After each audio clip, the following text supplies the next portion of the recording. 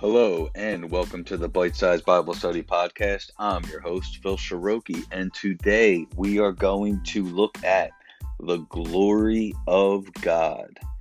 Um, as usual, the glory of God is revealed in Jesus Christ and through Jesus Christ. He was the human representative of the Godhead that we could physically see and touch and use as our example.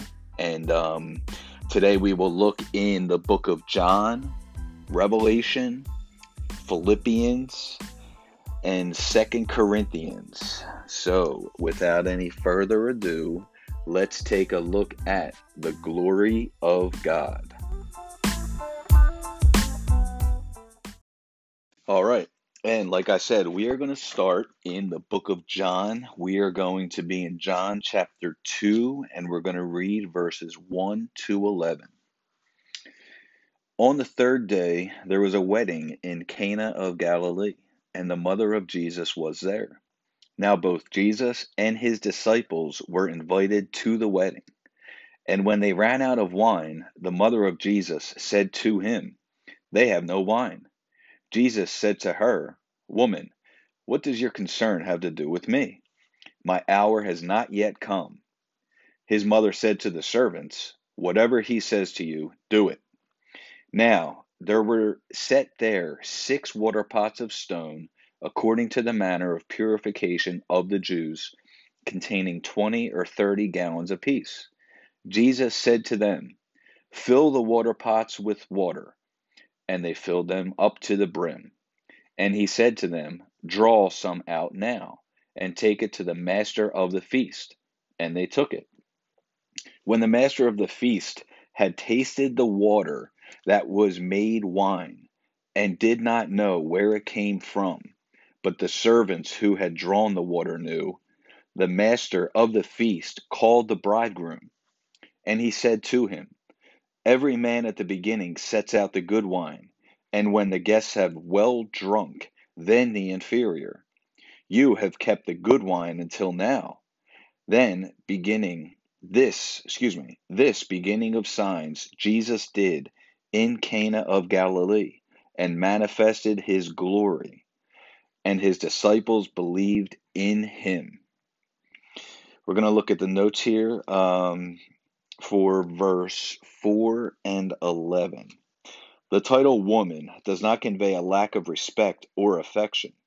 It was used in addressing people of rank. Some think Mary wanted Jesus to take this occasion to present himself openly as the Messiah. However, it is not necessary to suppose she meant anything more than that Jesus assist her in arranging for the supplying of the wine by natural means, since many believe this was probably a relative's wedding. And then for verse 11 there, as a sign, the miracle was not meant to draw attention to himself. Rather, it was intended to demonstrate the power and glory of Jesus. All the miracles related by John testify to the deity of Christ.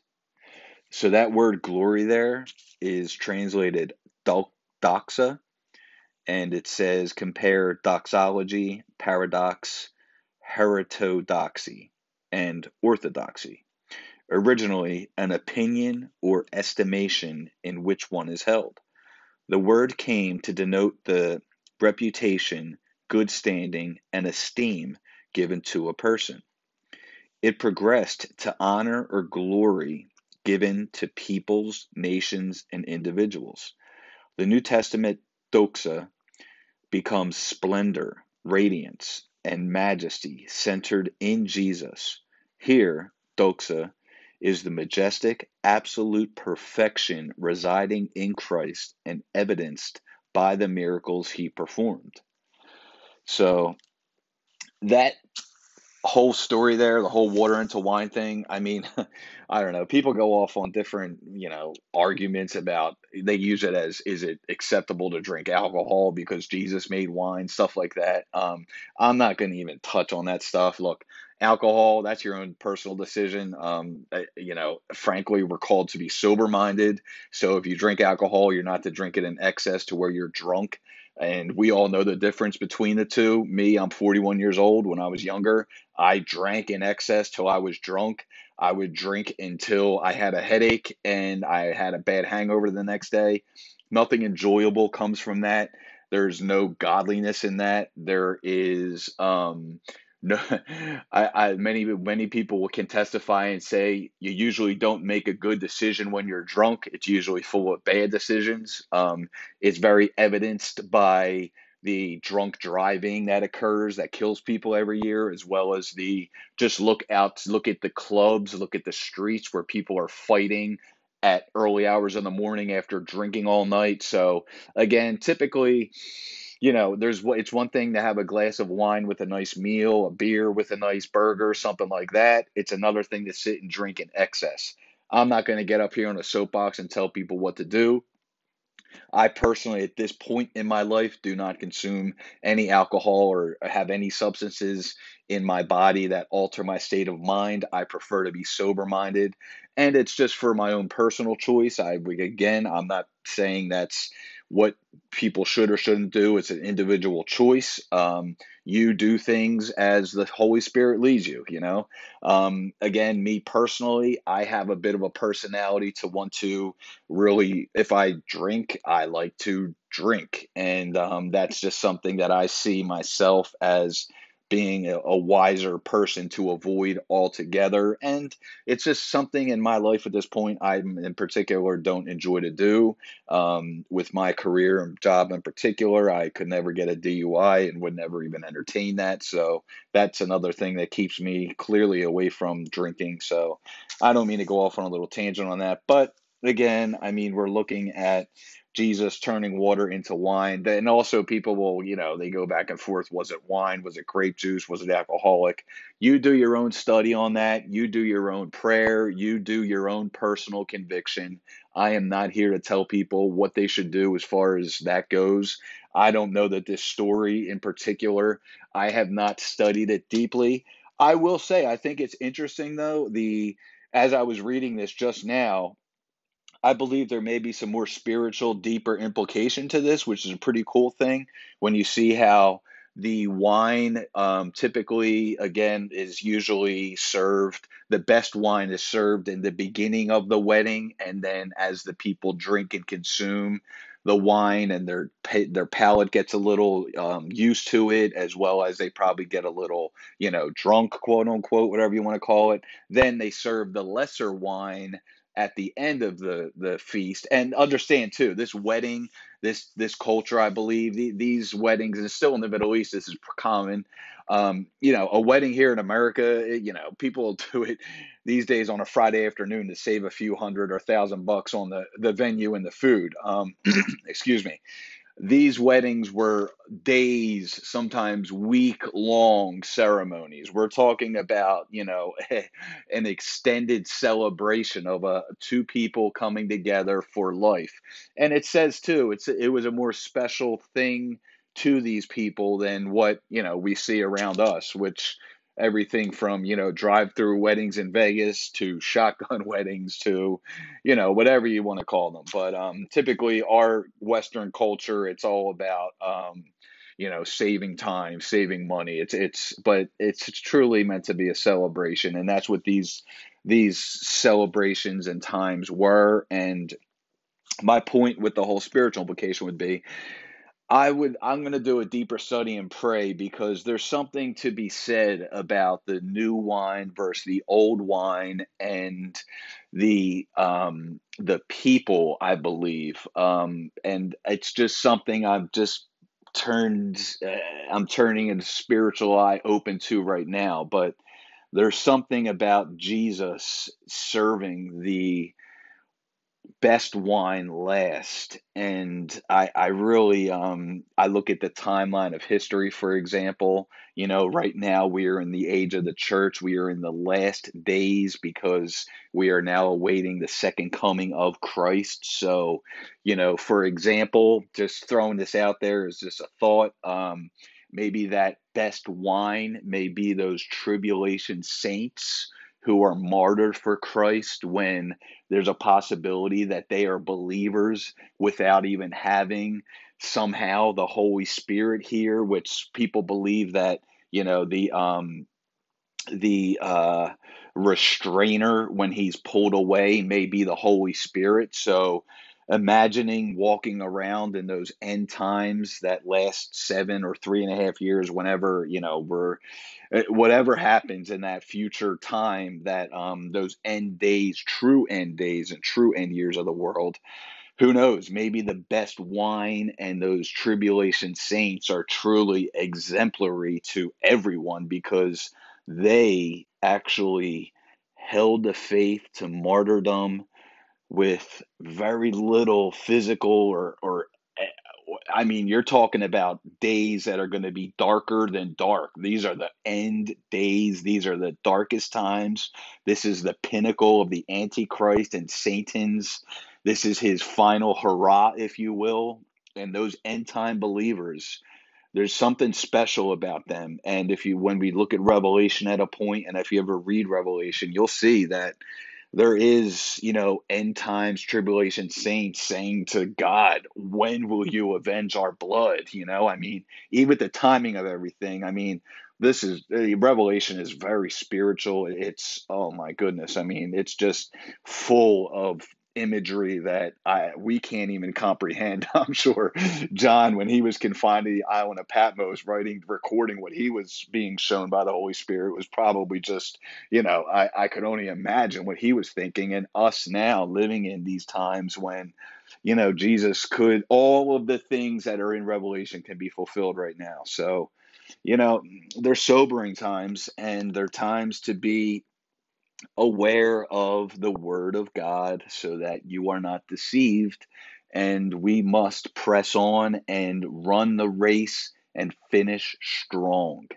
So, all right. So that's our look at John chapter 2, verses 1 to 11. And we did look at that word defined there, the glory of God. Again, doxa.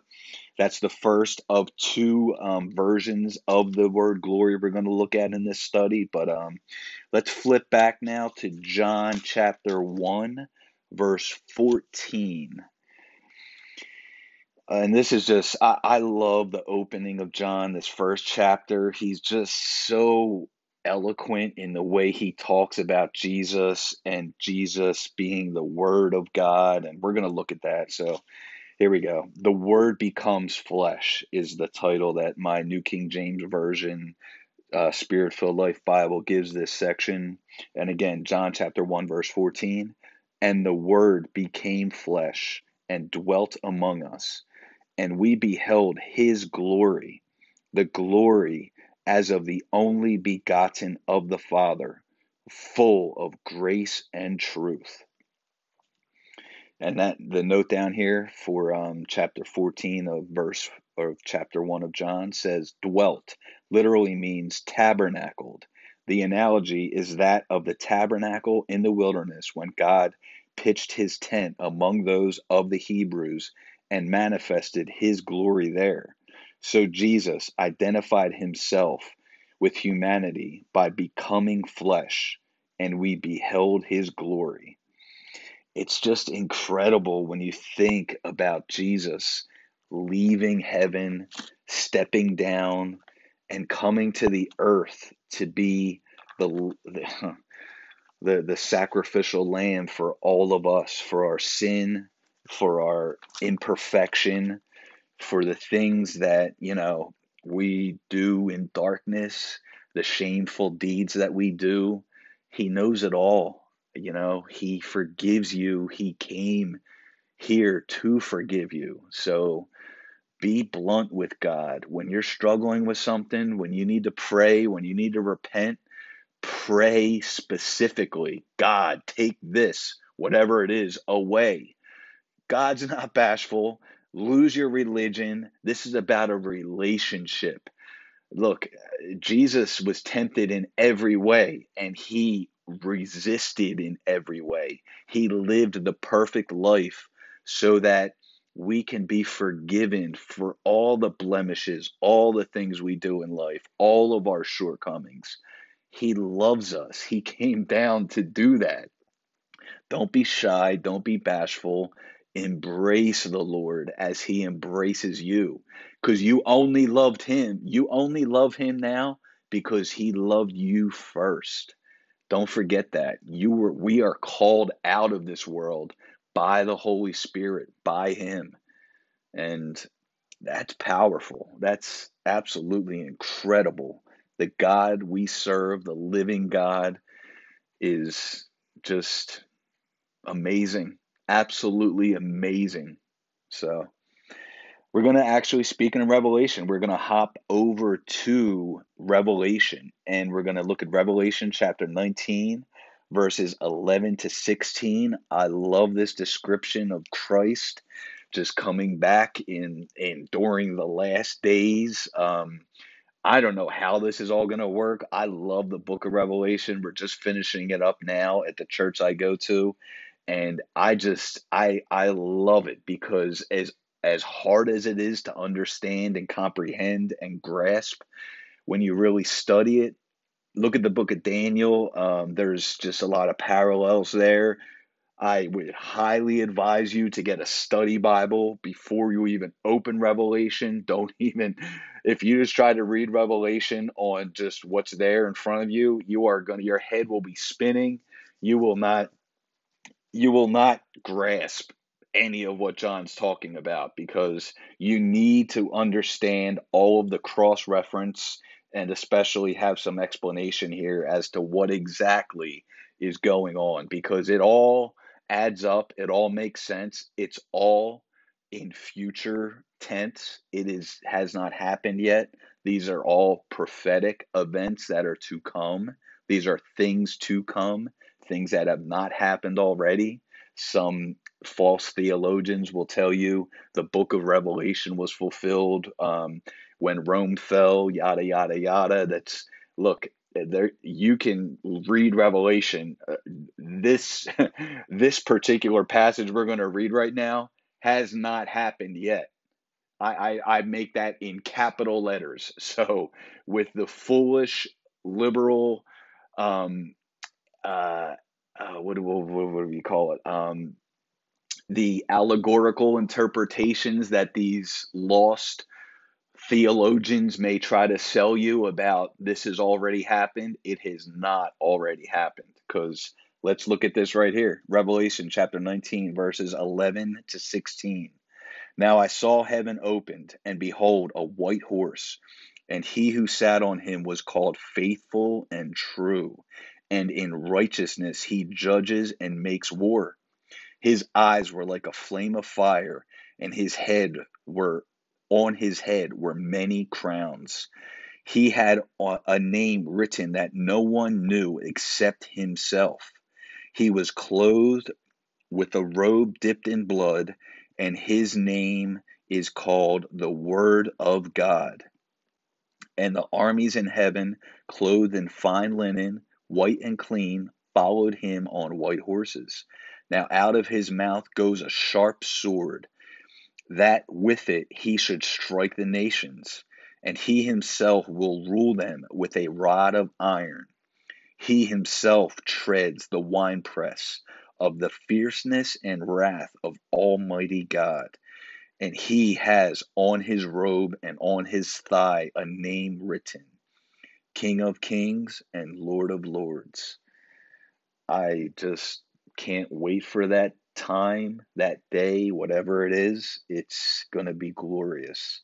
We're going to look here at the notes on Revelation chapter 19, verses 11 to 16. The white horse symbolizes victory. And we're looking at this tied into the glory of God because, again, we read in John where Jesus is the Word of God. And take note, Again, in verse 13, he was clothed with a robe dipped in blood, and his name is called the Word of God. So, looking again at the notes here, the white horse symbolizes victory. Faithful and true describes Jesus, whose final victory in the war to come serves only to make clear to those who dwell on the earth what has been seen by the eyes of faith in his cross and resurrection. His standards and methods are qualitatively different from those of the dragon and his allies. He judges in the law court, not on the battlefield. He conducts a spiritual warfare, not a military one. His eyes, many crowns represent unlimited diadems of sovereign authority, far surpassing the limited number usurped by the dragon and the beast. No one knew, that name that no one knew, the fullness of the person of Jesus is beyond human comprehension. Quickly, I once heard a cool sermon about the book of Revelation, but I mean, the book of Revelation is all about the revelation of who Jesus Christ is. The whole world is going to at once see Jesus Christ for who he is.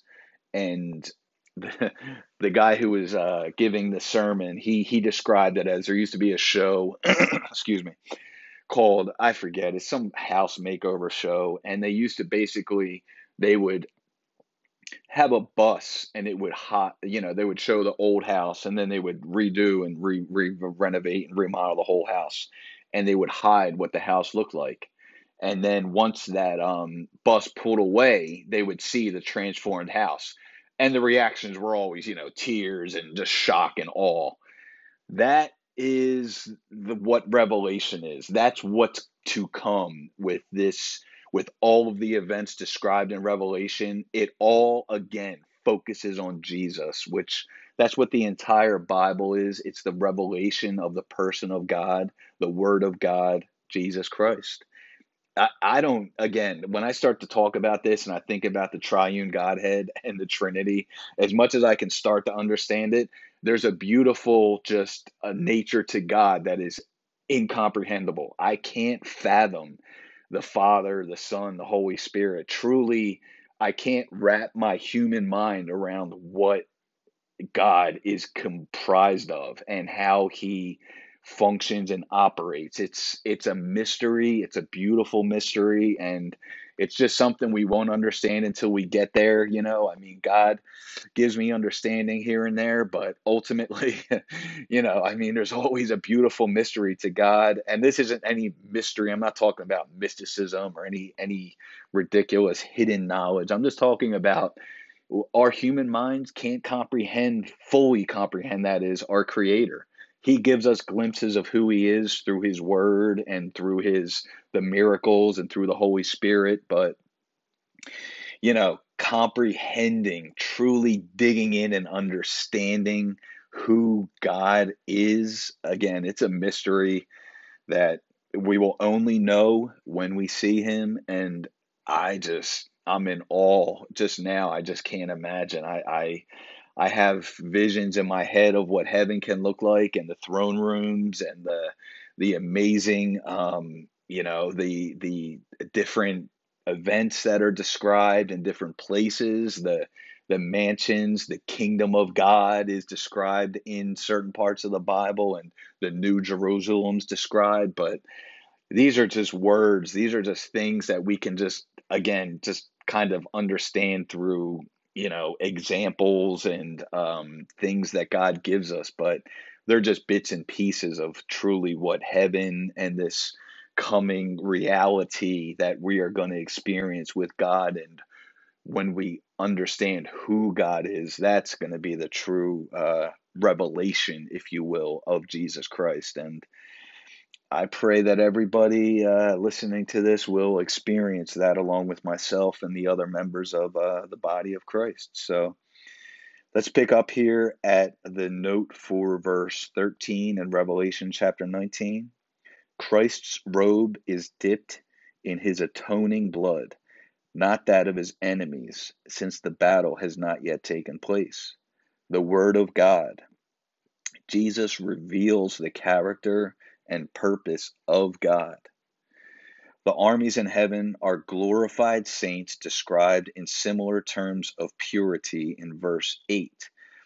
This is best seen as the time of the rapture, as the church triumphant rises to meet Christ and the other returning saints who have died in the air at his return.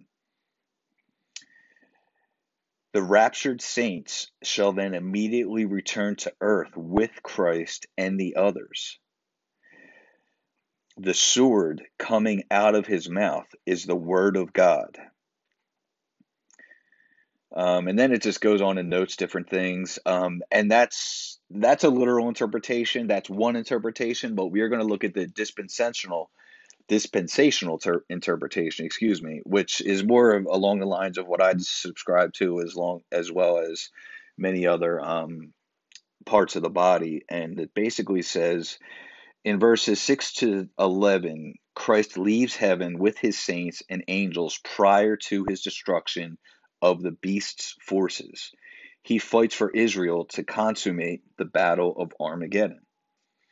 Then it says, see Daniel. Again, look around at the book of Daniel. Again, when you're reading Revelation, you need to study Bible. You need some cross-reference. You need to really have some foundational understanding of different parts of the Bible to kind of harken back to. And then once you do, and you need to obviously be full of the Holy Spirit. People that just read the Bible as a book and then try to interpret it, no wonder they're lost in the sauce, because they have no idea what they're talking about, because they don't even have the Holy Spirit. They're just, I don't know, theologians, religious people, whatever you want to call them. But when you're alive in Christ, when you're full of the Holy Spirit will reveal to you and guide to you exactly what he's talking about and what all this means. So, finishing up that dispensational interpretation, Christ's return to earth, and as noted in verse 11, is seen as literal and premillennial. It is apocalyptic, necessary to inaugurate the next phase of his reign. Although the symbolic nature of the Bible's prophetic language makes it difficult to determine exactly what will be transpiring on earth, it is clear Antichrist will be ruling with destruction, and Christ's return will destroy him. Amen. Look forward to seeing that too.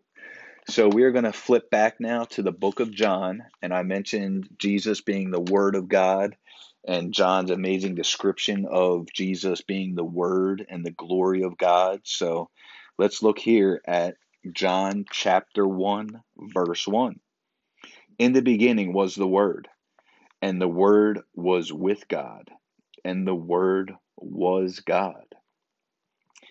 That's definitely one of my top 5 verses in the Bible. But again, I just love the confirmation, the affirmation of who Jesus is right there.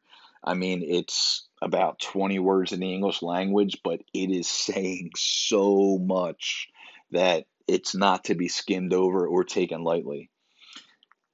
As noted here in my Spirit-Filled Life New King James Version Bible, for the note for John chapter 1, verse 1, in the beginning, an allusion to Genesis 1:1, with the intention of linking Jesus, the Word, with the God of creation.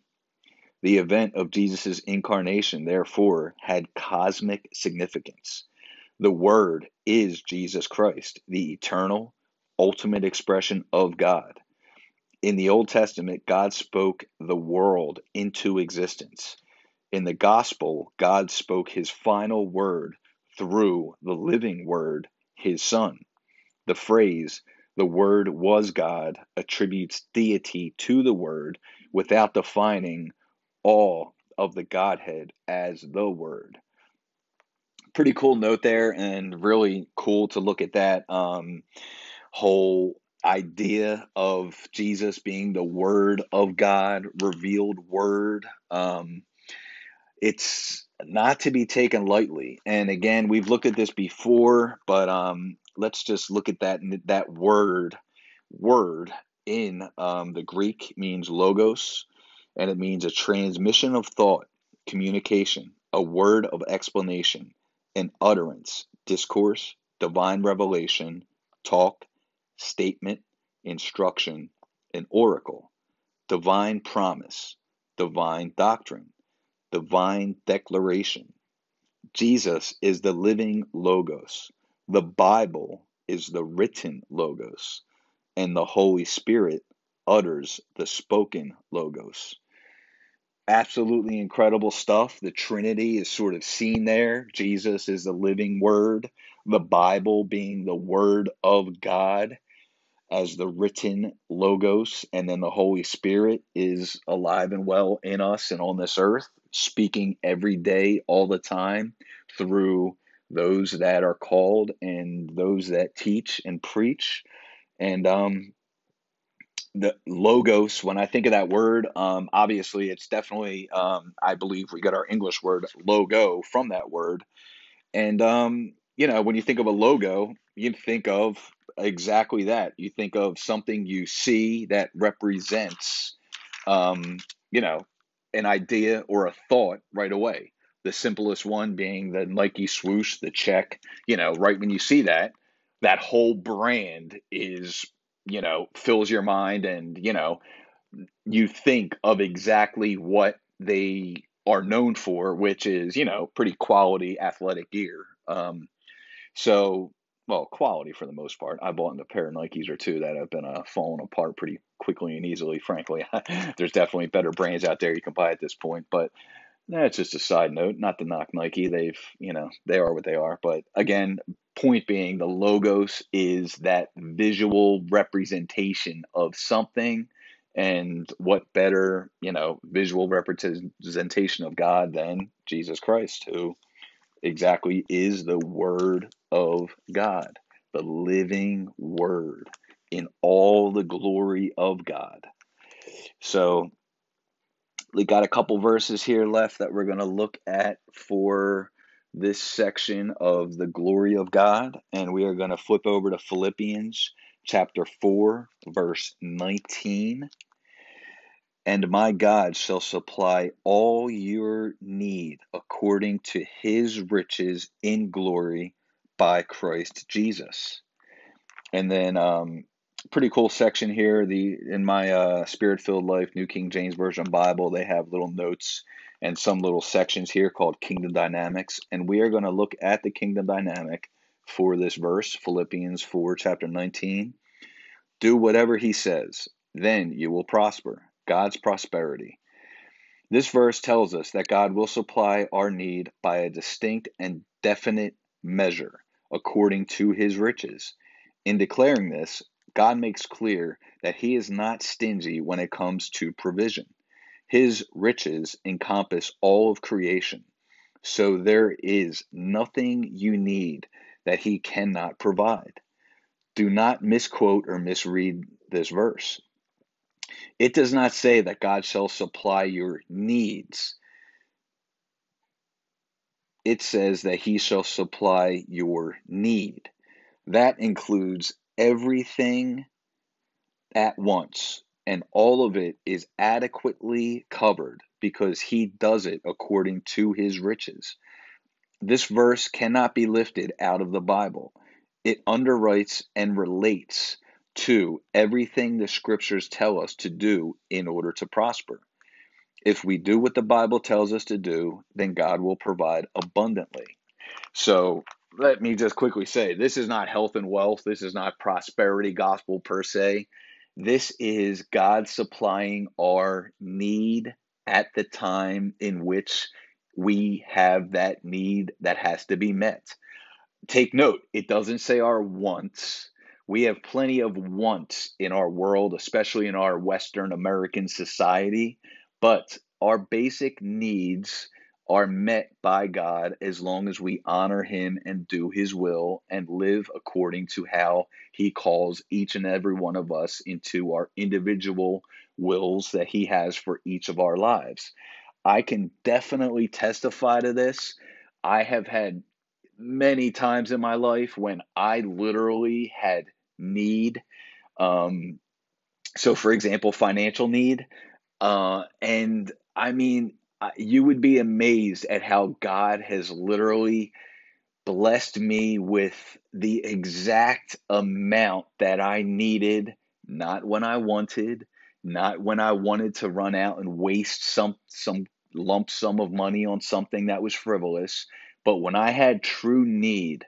I can personally testify 100% God has met those needs when needed in ways that are just miraculous. And like I said, I mean, down sometimes to the penny that it has been there. And it's cool because I mean, I know in my heart that was God's provision and God's prosperity because he opened the windows of heaven and provided when I needed.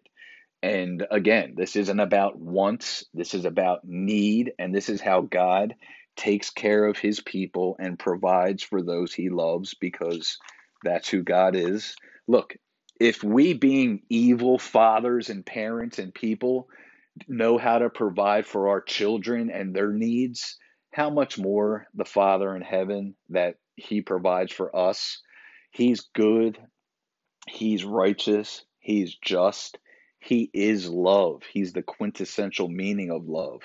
Look at what he did. Look at the sacrifice he made, sending Jesus, his only begotten Son, his first fruit, to die, be slain for us, shed his blood to purchase us.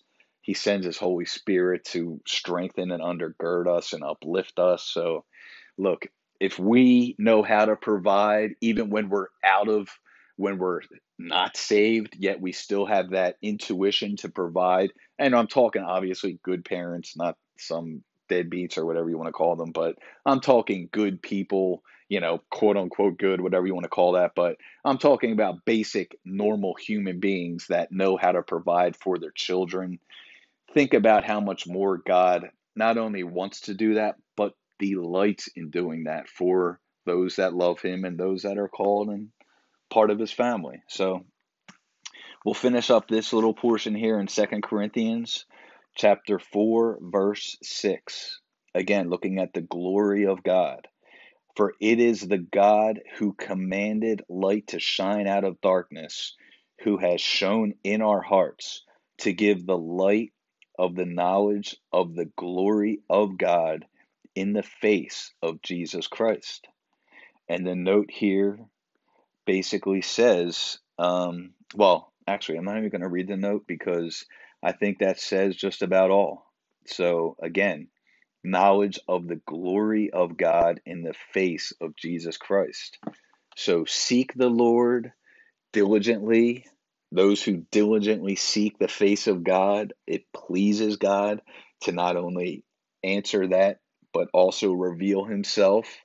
And just look at Jesus Christ. Look at the glory of God in all that he was when he was here on earth, and ultimately why he was here, that amazing act of becoming the living sacrifice for all of us, being tortured, brutally murdered, and the meekness and humility that Jesus exemplified cannot be understated. Again, remember, he knew all. He was 100% God and 100% man at the same time. And the thought of him going through that persecution, that death, him carrying his cross to that site in which he knew he would be crucified, and just being that silent lamb before the shearers.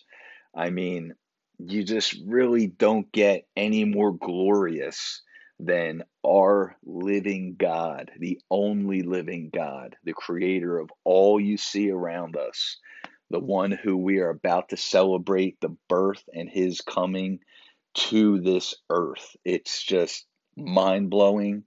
The glory of God is amazing. It's incomprehensible, and just I'm, as you can hear, I'm literally speechless. So that concludes part one of our look at the glory of God.